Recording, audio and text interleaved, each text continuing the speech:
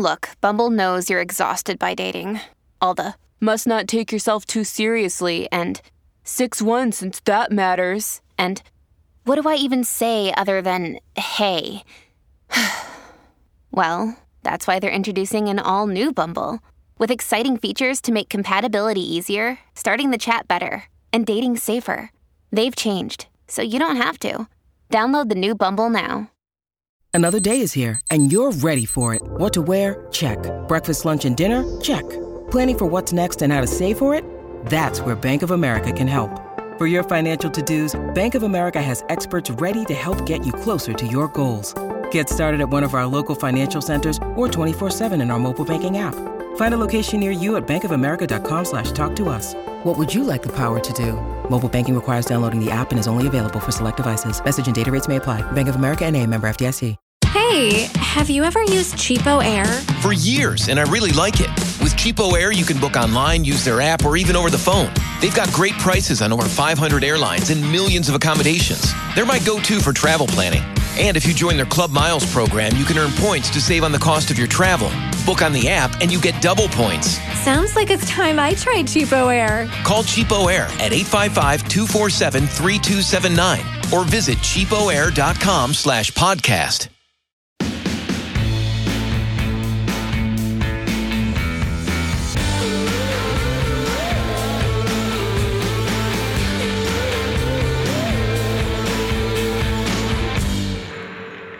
Hey guys, welcome back to Thick and Thin with me, Katie Bellotti. Hope you guys are doing well. If you're here in the US, this episode is dropping on Thanksgiving Day. So happy Turkey Day, happy Thanksgiving Day, happy Stretchy Pants Day to all who observe.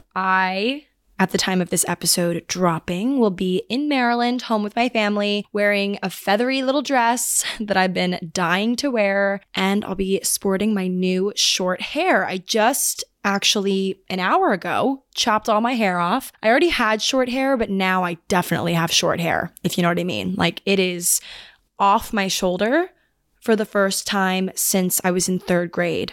There was actually a very iconic photo of me, third grade picture day, with nice short cropped hair, and I was wearing a choker, the whole look. It was just fire flames back in third grade, and now I'm doing it all over again. So I have short hair yet again. Kind of bold of me considering I'm going on a first date tonight.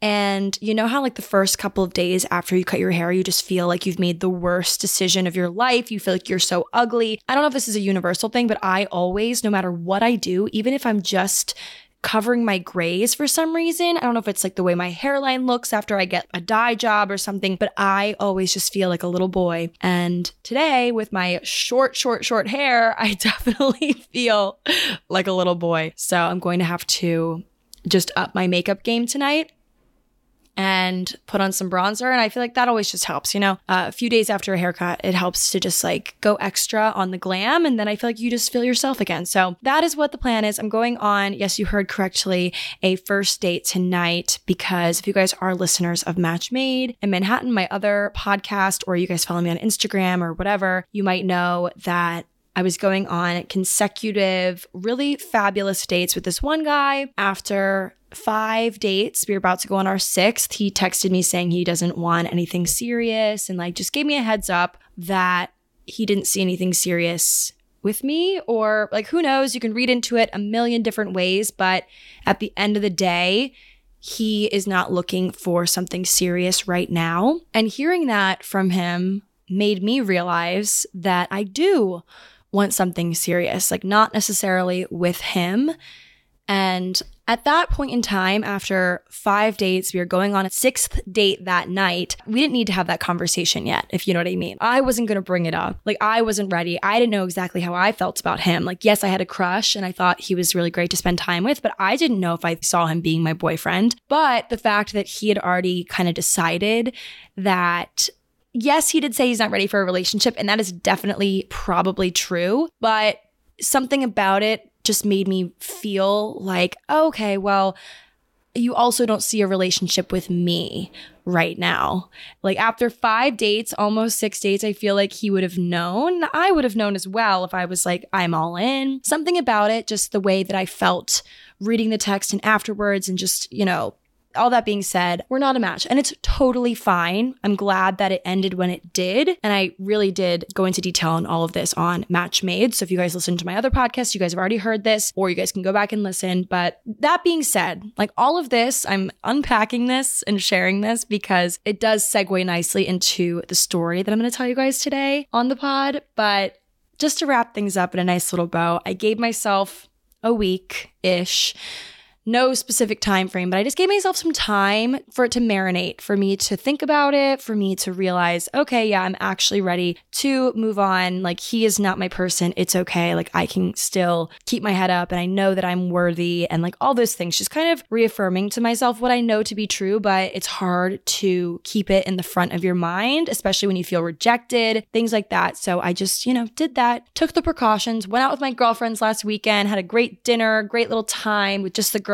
And then I realized I'm ready to get back on the saddle. So I'm going on a date tonight. And there's like really not high stakes. It's just seems like a guy that I would get along with. Like if it goes poorly, that's fine. If it goes great, that's fine. But I leave for Thanksgiving tomorrow. I'm going home for like 5 days. It's just the perfect thing, I think, to go on a date right before you go out of town, because then like you can run away from it and like not think about it if it was bad, or it gives you time to like properly think about it and think, okay, did I have a good time?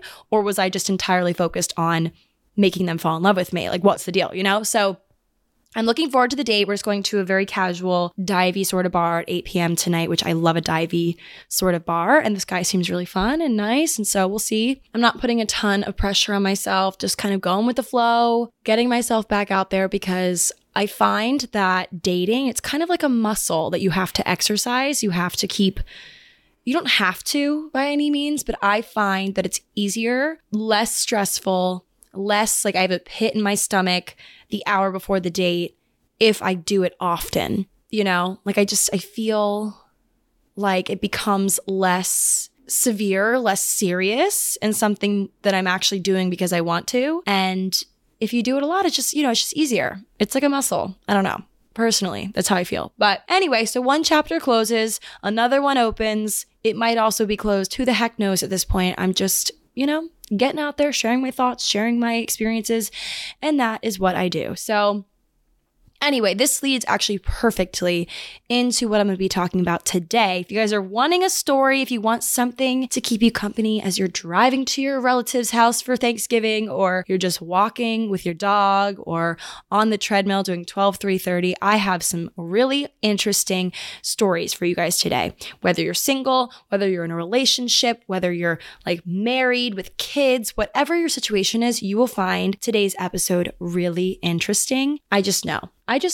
It's one story that leads into another story that leads into another story. Like I did some deep digging for this, and I really think you guys are going to like it. So let's get into the story. I don't want to tell you guys too much about what it's going to be about, but if you are in the mood for something a little romantic, you came to the right place. For decades, a tower filled with mysterious books has been an object of intrigue, speculation, and myth-making.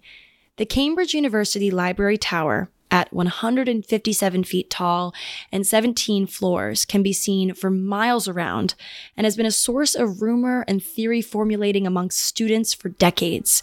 No one quite knew what books were stored up there, but that didn't stop them from speculating, from making their own theories. I would do the same exact thing. And I read that Cambridge, they actually receive a copy of every single book published in the UK. And this mysterious tower is the place where they put the ones that aren't, quote, academically relevant. So naturally, students are going to wonder, okay, what sorts of books are not considered to be at all academically relevant? Let's think about it. Rumors being invented. By far, the most common rumor among students for years was that the tower was filled with almost exclusively Victorian porn. So raunchy that the higher-ups at Cambridge had decreed that not one person would ever be allowed to set eyes on it. So let's take a beat real quick in the story to recall what exactly the Victorian era was. So I've actually podcasted about this before, many a times. Lots of interesting stuff happened in the Victorian era, but in British history, the Victorian era was the period between 1820 and 1914, which corresponded roughly but not exactly to the period of Queen Victoria's reign.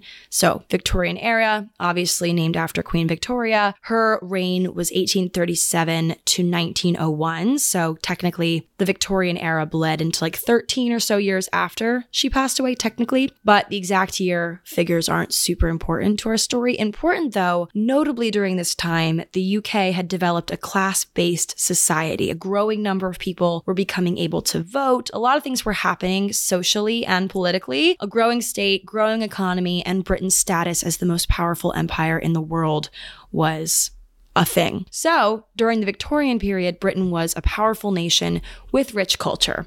Later in the period, Britain would begin to decline as a global political and economic power because rapidly growing nations like the US came into play, but this decline was not super noticeable until after World War II. So for much of the Victorian period, people were doing great. Well, the ones who could afford it. Anyway, but people were getting smarter. I guess that's the most important thing here. Like, people were getting smarter, people were getting craftier, people were going against the norm, new things were happening, like not just the same old.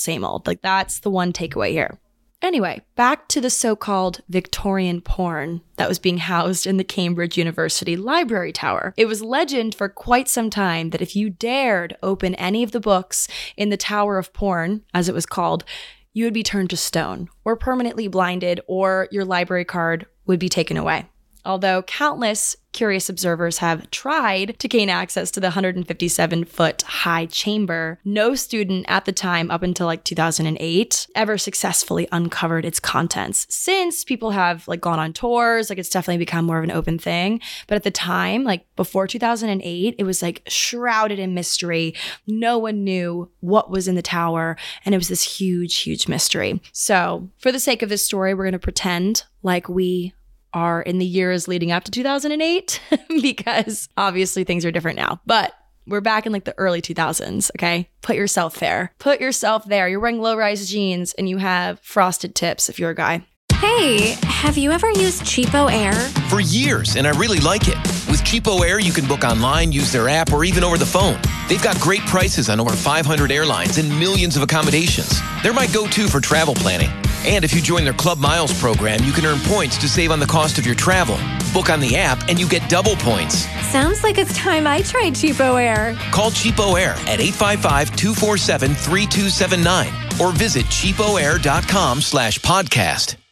So, generations and generations of Cambridge students were trying their darndest to get up to this secret tower and see just exactly what was inside there. But obviously, the reason for the tower was to, put all the books that they didn't want anyone to see. So it was very hard, and I don't believe anyone successfully got up into the tower. So the mystery just grew and grew and grew until there was finally this $1 million or 510,000 euro donation from the Andrew W. Mellon Foundation given to librarians so the librarians could go and sort through all of the books in the tower. Okay, because apparently they were super unorganized, or just no one really knew. Even the librarians didn't really know what was exactly up there. And obviously librarians aren't paid enough as it is. So this grant allowed them to be paid to properly sort through everything in the Tower of Porn, or like just the Mystery Tower. The kids called it the Tower of Porn. No one else did. So when they did this, they discovered something completely different than what all the students and everyone speculated was actually up there. Instead of this raunchy, desire-filled content, many of the 200,000 texts that were up there displayed a babbling eagerness to speak of romantic love in all of its perplexing yet essentially social aspects. It's a direct quote from this article that I got a lot of my information from that was actually published by a school newspaper, like I believe in the Cambridge area, so it makes it a whole lot more legit. So, and also I feel like you need to read these quotes in like a British accent, which I don't have, so just use your imagination. But some of the titles they found were The New Letter Writer for Lovers, Hints on Matrimony by a Practical Man, and Flirting Made Easy, a Guide for Girls. So books like that, basically love manuals, like self-help lovers manuals, were the texts, the Victorian texts that were under lock and key. I think maybe, I don't know how they got to that point. Like maybe they just weren't deemed relevant to educational pursuits, or, you know, people maybe thought that they were pornographic because they didn't open the cover, like they didn't open to read any further. And maybe rules were different in the Victorian era. I don't know why they were up there. And maybe they weren't academic, but pornographic, they were not either. They were actually quite sweet, a lot of them, some completely misleading and anti-feminist, but they had pure intentions at the time when they were written. Like obviously in the Victorian era, women had very few rights. So one can assume that a lot of these romantic like how-to books kind of, I don't know, put us in a very specific position as women, you know, to be courted, to be had, to be pursued, and like not much on our end. That's what I initially thought until I did some more digging into the flirting tactics of the Victorian era, which I will be going through today and you guys will find very interesting. But yeah, I don't know. Maybe I was a little bit surprised, but not fully surprised, you know, not like, you know, knocked off my butt or anything, or knocked off my feet onto my butt. But anyway, we're going to get into it today. But, you know, something about all of this, something about just sifting through these things from the past, specifically when these things have to do with things that I struggle with today. Funny enough, it's oddly nice to see that people did things a whole lot differently back then and yet the same. Like, you know, they're after the same, but or similar results or similar things that I'm after today, but they go about it in a different way. There's more than one way to accomplish something, you know, even in love. So it's all very interesting. So we're going to get into that today. But one of the texts that they found that I want to talk about before I get into a few different areas of flirting previous to the 21st century, one such text that was discovered in the Tower said, "Courtship, as it is generally conducted, is a game of, quote, blind man's bluff. Only both parties are blinded or blindfolded. In blind man's bluff, or buff, as it was once called, I read both ways, one player is it and is blindfolded, and then the other players spin around the blindfolded player a few times. They move around the room, calling out to and dodging from and trying not to get touched by the player who is it, obviously, and anyone who is caught gets blindfolded themselves and becomes it in the next round." So in this text that was found in the Tower, they said, "Courtship, as it's generally conducted, is a game of blind man's bluff. Only both parties are blinded. Both parties are it. Both parties are responsible for being stealthy." That's kind of what they said. So it's really interesting. Anyway, we're going to get into some more interesting things I just know you guys are going to love. So we're going to dust off today a forgotten chapter in the history of courtship, chivalry, and the bizarre ways that people would flirt in the past. So come with me on a trip down memory lane, everyone.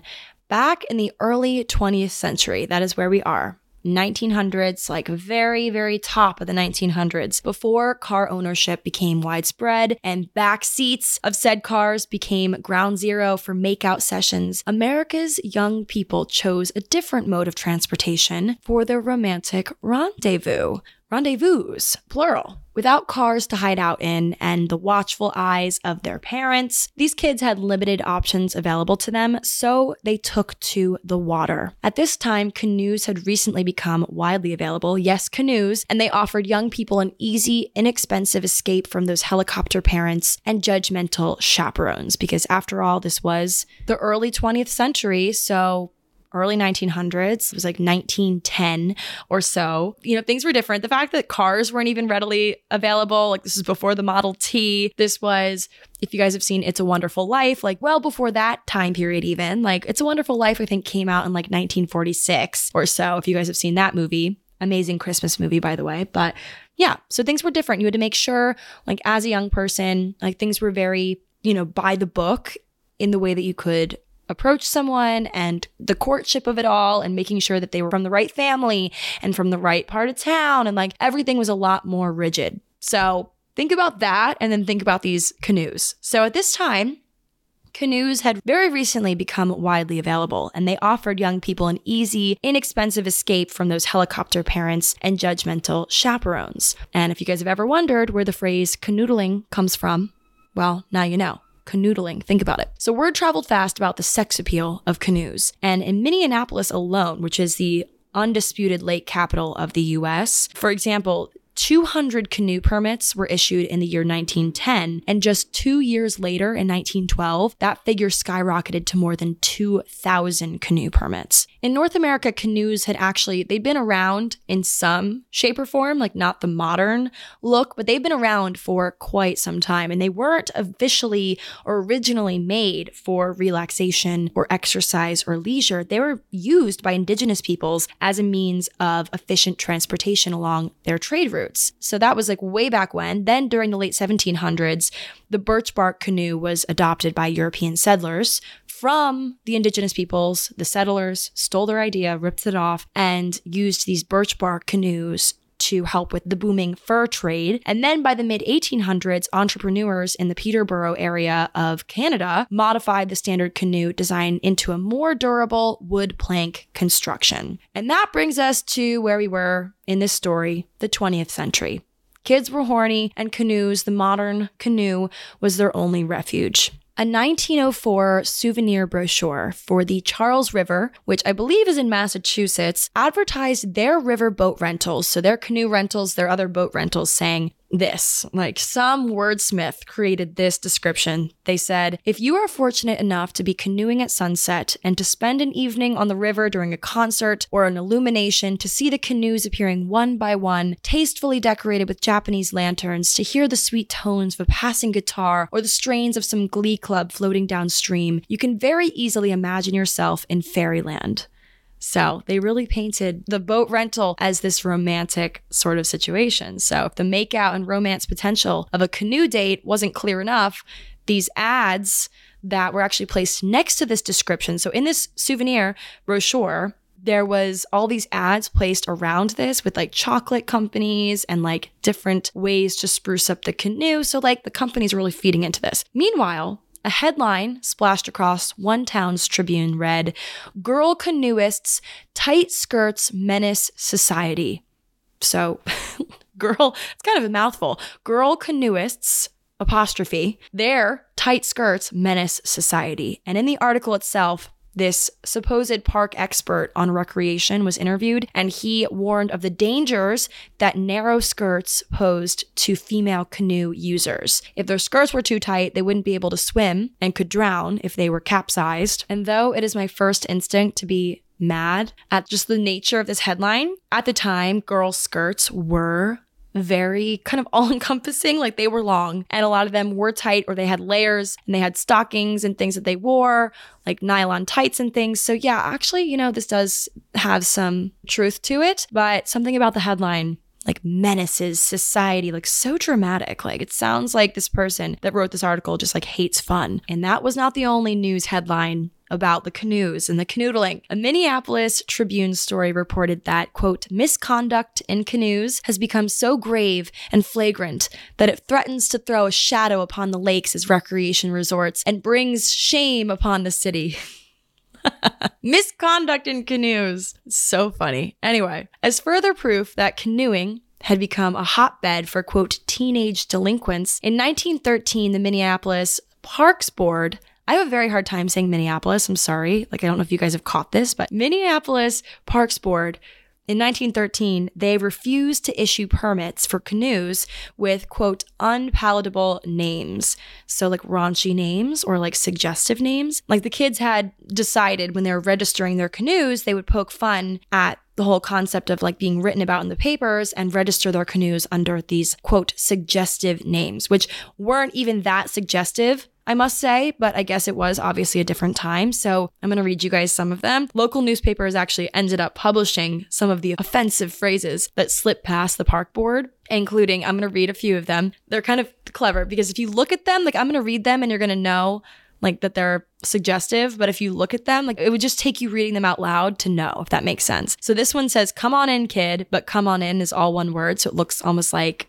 a movie title. "Kiss me quick," "I'll get you," "I'll come in," "Gee, I love you," "Squeeze me tight," "I dare you," "Wink at us," "Oh, you cutie," "Oh, you cutie," "What the question mark," "Joy tub," "Cupid's nest," and "I would like to try it." So those are some names, but like I said, if you look at it, it just, you would never know. So that's why it slipped right past the board and they let them have these on the back of their canoes, I guess. Or I don't know if that's like how it goes with canoes. I know with boats, you put your name on the back, but I'm not sure. Anyway, so the commissioners unanimously agreed to outlaw phrases lacking obvious moral and grammatical standards, though a few of these clever puns and abbreviations slipped right on through past their better judgments. Trying to satisfy those who issued the complaints, park authorities instituted a 12 a.m. midnight curfew, which honestly I feel is kind of late. Like for some reason I envisioned something much earlier when I read about a curfew being instilled. Like I feel like a curfew of midnight is kind of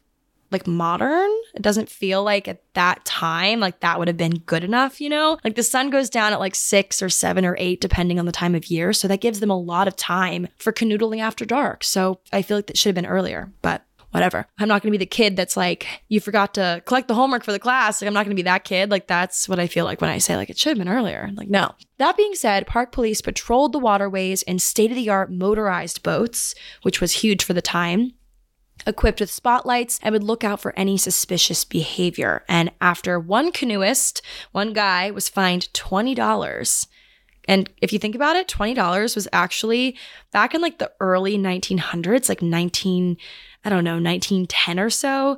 This was the equivalent of nearly $600. So he was fined like almost $600 for smooching his girl in a canoe. So this guy was caught and he was made an example, but a Boston Herald writer joked that millions of dollars of illicit kisses are stolen every weekend at, quote, canoeing events. So yeah, canoes became the spot to have your cheeky little makeout sesh, which I find it so interesting. So I'm like, canoes, they aren't that big, but I guess they were fit differently back then. I was looking at some pictures and they could have been used, but I'm like, this is not big enough. Like, I feel like we'd have to literally be on top of each other, or I don't even know. Like, how would that go down? I feel like I would totally capsize. Like, I would capsize mid-makeout. I would. But anyway, so that's the first little tale I wanted to share. And the next one, we're going to have to step further back in time to something a little bit more tangible. Two more tangible ways of expressing interest romantically, both involving paper. During the late 19th century in the US, and now we're in the late 19th century, so the 1800s, late 1800s, these things called escort cards acted as an early form of dating apps, as the card recipient, the person who received the card, could essentially swipe left or swipe right on potential suitors by following instructions that were on each card. And the cards themselves, they were about the size of a standard business card, and they varied in terms of how they looked and what the instructions were, but the recipient could respond by either penciling in a yes or a no, or by keeping or returning the card, depending on the card. It kind of gives me like flashbacky vibes to, I don't know, like elementary, middle school, or maybe even high school. I feel like, but in middle school, people would like pass notes and say like, will you be my boyfriend? Will you be my girlfriend? Like, check yes, Juliet, you know? So it's kind of giving that. But at the time, society was rigid and conservative as it was the 19th century. So Victorian era again. So the same time frame as the love books tucked away in the Cambridge Tower. So these cards were a useful way for a man to sneaky ask out a woman that he had his eye on without having to ask for her parents' permission to speak with her or require an escort. All he had to do was slip the card into her hand in passing and wait for her to respond. And I found some of these cards in a Twitter thread that I'll have linked, but please allow me to describe the look of each of them and who I think would have composed them, or what kind of person, rather. So all of these were written by men or created by men, and I kind of gave like superlatives to each one. Okay, first up is the raunchy flirt, and the top, like the headline of the card, it says raffle in all caps. So raffle, already puzzling, and it says raffle for a double-jointed, steam-heating, anti-corrosive, self-acting, non-explosive back action centennial bustle. So like that's describing a woman, I guess, because there's an illustration of a woman on the left side, and it says warranted not to rip, grovel, or run down at the heel. Don't know what that means. Or revel, maybe is the word. For the benefit of a young lady suffering from the pullback, tickets, 3 smacks and a squeeze. So it just, you know, I don't really know what this means, but it just gives me the creepy, raunchy, flirty vibes. Raunchy flirt. Okay, the next one is flirty and sweet, potentially creepy, but probably just trying to be funny. And this one says, may I see you home? ? Then underneath it says this guy's name, which was W.S. Alexander. And then under that it says, or will I have to sit on the fence and watch you meander by? And there's an illustration of a guy with a hat sitting on a fence watching a woman with like a parasol walking down the street. So, I don't know. It's kind of funny. Next one is has his shit together, looking for a wife type. And there's two that I thought fell under this category. So this one is very stark. Like there's no illustrations on this card. And it says confidential card between ourselves. May I have the pleasure of seeing you home this evening? Like that is all it really says. If so, keep this card. If not, please return. So this is very like short, to the point, not funny, not cute. Just like, here you go. Keep this card if you want me to walk you home. And then the next one says, let's get acquainted. If you have no objection, I will be your protection. And then it shows an address line, a phone number line.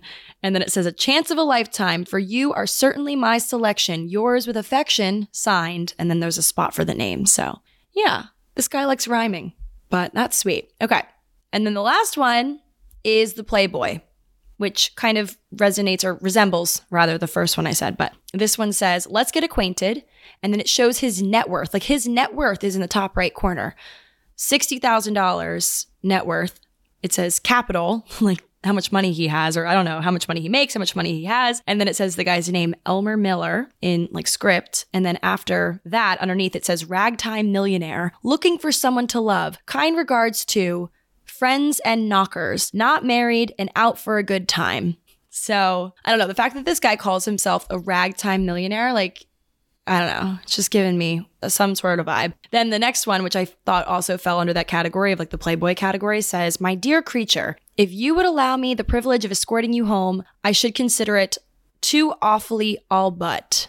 And the reason why I put it in this category was it says, my dear creature. And I find like creature to be kind of demeaning. I don't know. Like, I don't know even then if it was the right thing to call a woman a creature. I wouldn't like that personally, except for if Harry Styles does it. A la sweet creature. But like dear creature it doesn't sound right. Okay. Sweet creature sounds great. I just need to clarify that. Oh, one more is the poetic guy. The guy who he just, he's poetic. He probably lives in Brooklyn. He probably has one of those old like film cameras. It says, in quotes, two souls with but a single thought, two hearts that beat as one. And then under that it says, may I be permitted the blissful pleasure of escorting you home this evening. Yours, and then a blank, and there's two frogs holding hands. So anyway, those are just some examples of the escort cards that honestly, I think it's kind of like mysterious and interesting. This was a thing. So the cards were also an excellent way to avoid those helicopter parents and chaperones, since an interested party could just slip one into their intended party into their hand very discreetly, and the latter could then hide it behind their glove or a fan or a handkerchief or a parasol or even in her skirts. So lots of spots to hide it. I'm picturing Bridgerton, like the Bridgerton area where like the park where they all walk around, and just someone slipping it into a gloved hand of a lady that they fancy. Like, it's just kind of cute. And like, it's funny that like the gesture was, let me walk you home. And I feel like the walking home, or like the act of walking someone home, like I feel it's been kind of lost. I guess here in the city, I've had some guys walk me home, but it's almost like they walk you home like hoping for an invitation. It's giving Sex in the City, but I still feel like not many girls I've spoken to that go on dates in the city get walked home by the guy they go on a date with. They're like, okay, I'm going to get an Uber, bye. Or like if they don't live in New York, you drive to the date on your own and like drive home. You know what I mean? It's like the walking home element. I don't know. Anyway, and now on to the obvious. The written letter. I told you guys there's two tangible things I was talking about, two things involving paper. And the second is the written letter, which I just refuse to let the written letter die out. It is such a form of good manners. If you ever, are appreciative of something, just like writing a handwritten note, it goes such a long way. And I've talked about this before in like a very old episode of the podcast, but I actually wrote a love letter to a guy that I liked in like end of middle school, early high school. I wrote a love letter, and I like even stamped his name like with like those little stampable letters and wrote in cursive, and I put it in his mailbox, and it was so romantic until he texted me like a 3-word reply saying he's not into it. But I refuse to let it die. I will write my future significant other letters, like you best believe. Anyway, so into the love letters and some interesting things about Victorian love letters that I would never know, that honestly I find so interesting. So we're back to the Victorians, the people that were the most avid letter writers, as we definitely are aware, with some areas of London actually having the mail delivered up to 7 times a day, meaning that a note could be written, mailed, and delivered all in the span of just a few hours. 7 times a day. It's almost like, they were texting, but obviously not, but like 7 times a day. Like, I don't know. I think I send a text if I'm, working and doing things. Like if I'm getting texts, I usually keep my phone on Do Not Disturb, and I answer people like 7 times a day, I feel like 7 spurts. So I'm kind of on the same page as them. If like I was a very, I was keeping up with the 7 times a day thing. A letter could be the perfect way to express the fact that you fancied someone, then and now, but because of strict Victorian manners and how flowery and vague that the language was at the time, you might require a manual to help you out with said love letters. As a result, numerous letter writing guides were published that provided literal template letters for first-time love letter writers. And the books with these templates were actually found in the Cambridge Tower, obviously, linking us back to the beginning. But the New Letter Writer for Lovers was one such manual found in the tower, and I'm going to read you one of the sample templates that was in the book. So this is just one of many, but this was designed for a man seeking to begin a courtship with a woman after only meeting her one time. So he wanted to kick things into gear. He wanted to see her again. He wanted to begin the courtship, go to her house and meet her parents and all the things, but he had only met her once. So here is what the manual suggested he should write to this woman. Madame, I scarcely can find courage to address you, and particularly as I cannot flatter myself that you have noticed me in any way, but at the risk of incurring your displeasure, I feel compelled to express with all difference the anxiety that I feel to become better acquainted with you, and to confess that you have inspired feelings warmer than those a mere acquaintance might warrant. So, yeah. Imagine a guy that you met out at a bar or something, or a girl or whoever you meet at the bar, and, you get their number, they get your number, and they text you the next day, like this sort of message. And it would probably, in like modern terms, it would probably go like, Katie, I'm really nervous to text you, and you probably don't think of me this way at all, but I really want to get to know you better, even though I'm very anxious about the concept of getting to know you better. Like, I just want to get to know you as more than a friend, but I'm sorry if this pisses you off. Or like, that's like pretty much what that means in common terms. Like, this guy seems very anxious. Like, I don't know if I would suggest that to someone, but alas, maybe that's how people wrote things back in the Victorian era. But something interesting. So this is the interesting part that I really was like, wow, that is very cool. So back in those times, you needed to be super careful with where you adhered the stamp, like where and how you fixed the stamp to the envelope. It was sometimes difficult for 19th century lovers to keep their letters private, as most times notes could be read aloud in front of the whole family. Like, the note gets delivered, the matriarch, the patriarch reads the letter in front of everybody, and that could be so embarrassing to these young lovers. So to bypass this, some reportedly began to use the positioning of the stamp on the envelope to reveal a secret message. And the exact meaning of the different stamp positions likely varied between couples, but over time, a number of writers attempted to codify the system. Like, there were some repeat offenders, some things that were used or done many times over. So they decided that there should be like this key to, decipher, like, okay, this means that. And I found one such key that was published in a very old book. Like, it looks very old. I'm going to have the source linked, but it just like looks very old. So I'm like, I trust this one. Classic. And it's titled Postage Stamp Flirtation. I'm going to read some of them. So this is the positioning of the stamp on the envelope. If it's upside down on the left corner, it means I love you. Same corner, crosswise, which crosswise, I feel like either clockwise, maybe that means clockwise. And it says, my heart is another's. Like, that's what it means. It's my heart does not belong to you. It's someone else's. Straight up and down means goodbye, sweetheart. Upside down on the right corner means write no more. Wow, brutal. In the middle At the right hand edge, right immediately. That's what it means. And then in the center at the top means yes. Opposite at the bottom means no. On the right-hand corner at a right angle, it means do you love me? In the left-hand corner, it means I hate you. The top corner at the right means I wish your friendship. Bottom corner at the left, it means I seek your acquaintance. On line with the surname is accept my love. The same, but upside down, is I'm engaged. What the heck? At the right angle, the same place, I long to see you. So honestly, you couldn't fuck this up because like you'd be saying something totally different. How crazy. So eventually, postal administrators decided that stamps had to be placed in the upper right-hand corner of envelopes in like a very specific way, thus ruining the flirtation system, which is a bummer, but crazy. Like honestly, leave it to the kids to find some crafty way to do things, like first the canoes, then the postage stamp, and allow me to share another way, yet another way that the Victorian era flirters flirted. Like how the romantics of the Victorian era, how they flirted. One last way. I think this might be the last one. So flirtation tactic from the past, number 4, is in the classifieds. Newspaper classified ads often provided a safe space for Victorian romance to bloom or people to get secret messages across to their lovers. And honestly, it's kind of giving if you like pina coladas.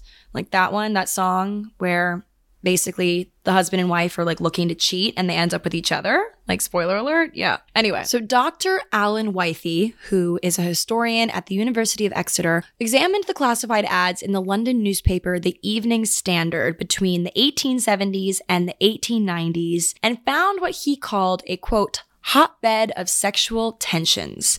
And one of the classified ads that he found in this newspaper said this. It said CAD, which I assume to be someone's initials. Utterly miserable and brokenhearted, I must see you, my darling. Please write and fix time and place at all risks. Can pass house if necessary, unseen in close carriage.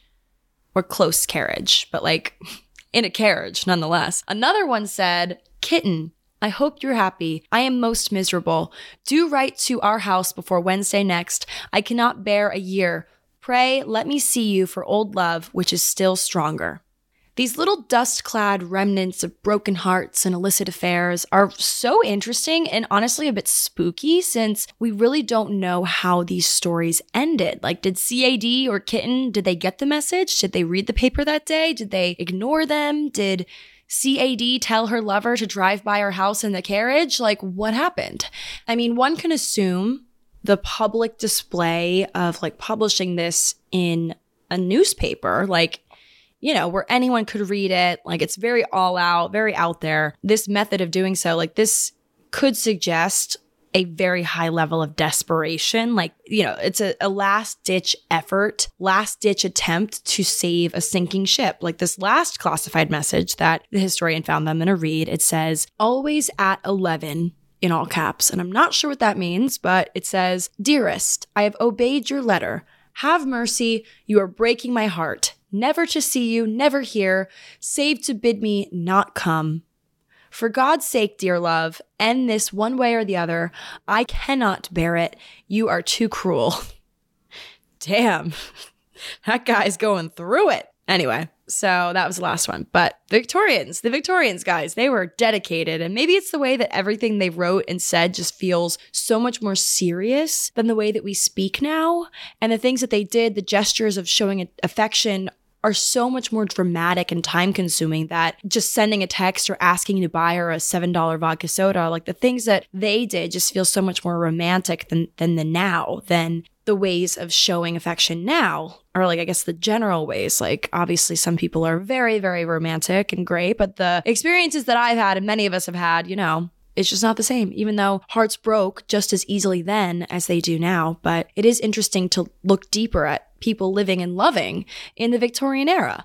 But back to the book tower at the beginning of our episode, the surge in publication of those loved up courtship manuals is proof to the pudding of how times were changing in the Victorian era. Like now that you no longer married the boy next door or even from the next village, like it wasn't a requirement because of changing technologies and freedoms and a new way of doing things in a lot of areas. It was necessary to keep up with all the change. And granted, you know, in your village, like women weren't walking around like they owned the place yet. They didn't have the freedoms, and a lot of things were still necessary for progress. Like, don't even get me started on the racism of it all and the classism and everything. So they had a long ways to go, of course, but things were, you know, a little bit more progressive, like, or getting more progressive at the time, like during the Victorian era versus all times to come before that. Romance being one of them. Like, forever, things had been very word of mouth, stories from elders about how they got married to the boy next door because there truly wasn't any other option. But as time was going on, more and more options were becoming available, not for everybody, but for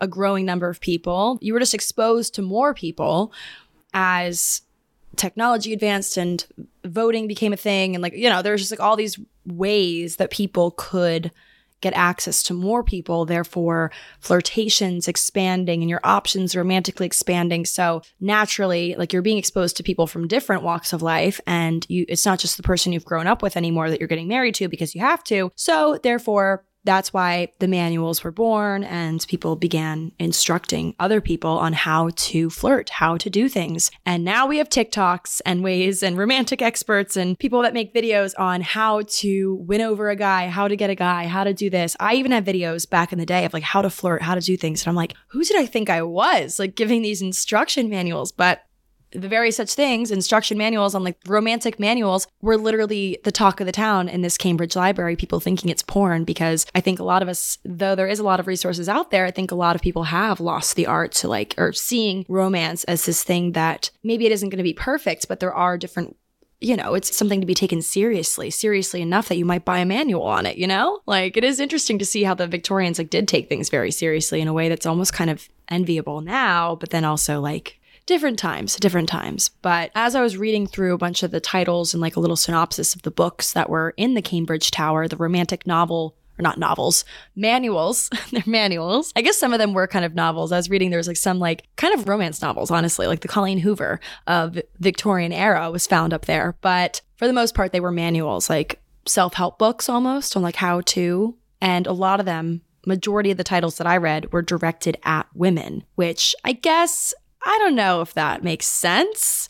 Maybe it does. Like, maybe, I don't know how much men read back then. Like, I don't really know. But it's beginning to kind of hit me that Victorian women, and I guess I would go out to say, like, go on a limb to say that a lot of us are like this, like us women. Victorian women aimed for the romantic best, but also prepared for the worst with the manuals. Like, I'm a big preparing for the worst kind of person. Like, I've become this glass half empty person when it comes to romance over the years, which I don't know if that's like a good thing or a bad thing, or trying to save my pride. And I don't know. I try to stay level, but sometimes it results in me being a little bit glass half empty. But to help, you know, the women out at the time, they were definitely not above buying a book to tell them what to do. And I suppose that's my typical way of problem solving and learning, through reading and sometimes doing, but a lot of times it's through reading.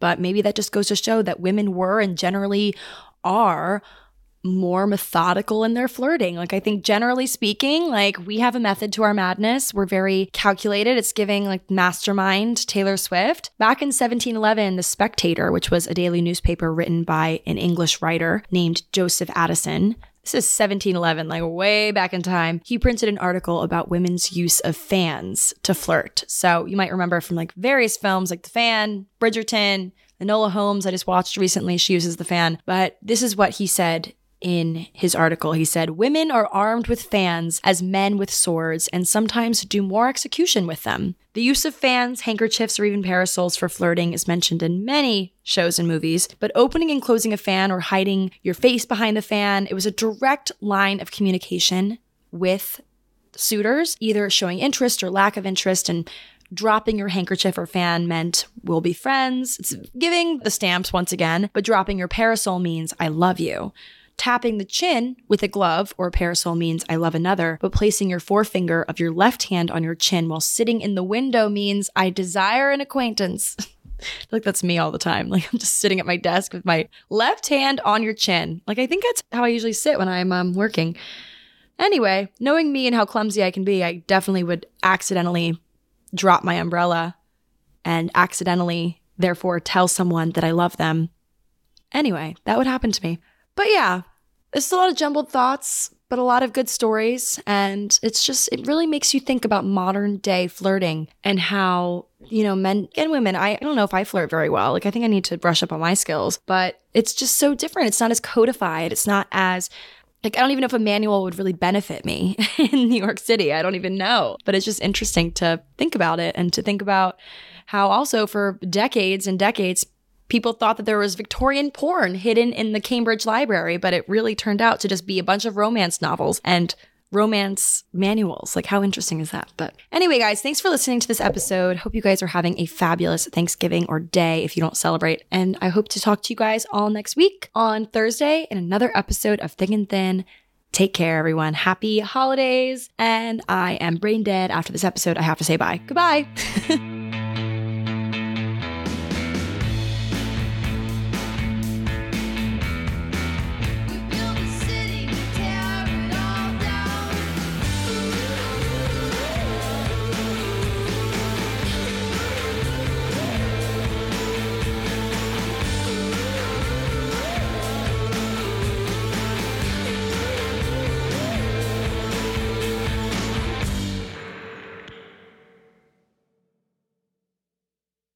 Hey, have you ever used Cheapo Air? For years, and I really like it.